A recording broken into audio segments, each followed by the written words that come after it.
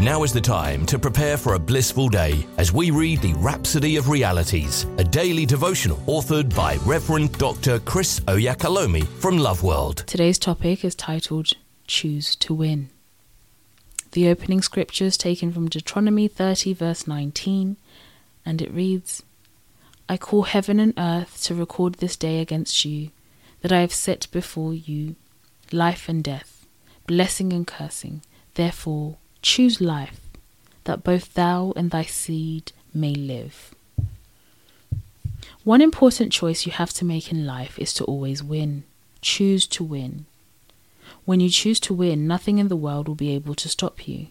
But the first thing is for you to make that decision, because not everyone chooses to win. Some people go through life just hoping things will turn out right.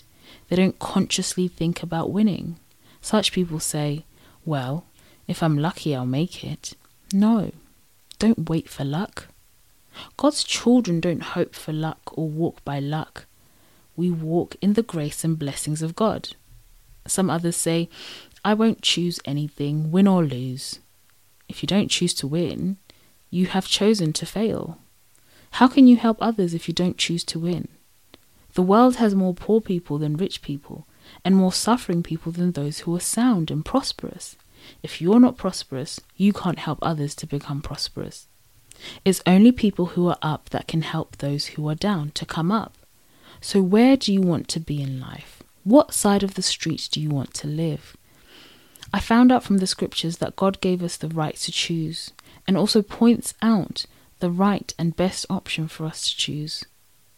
Notice that in our opening verse, he didn't say, choose whichever one you think is okay. No. He shows us what's better and tells us to choose it. You can choose to win at whatever stage you are in life. Are you a student? Do you work? Or do you own a business? Make the choice to be the best and achieve the highest height of success possible. God will take you from one step to another in an upward and forward journey of success. Praise the Lord.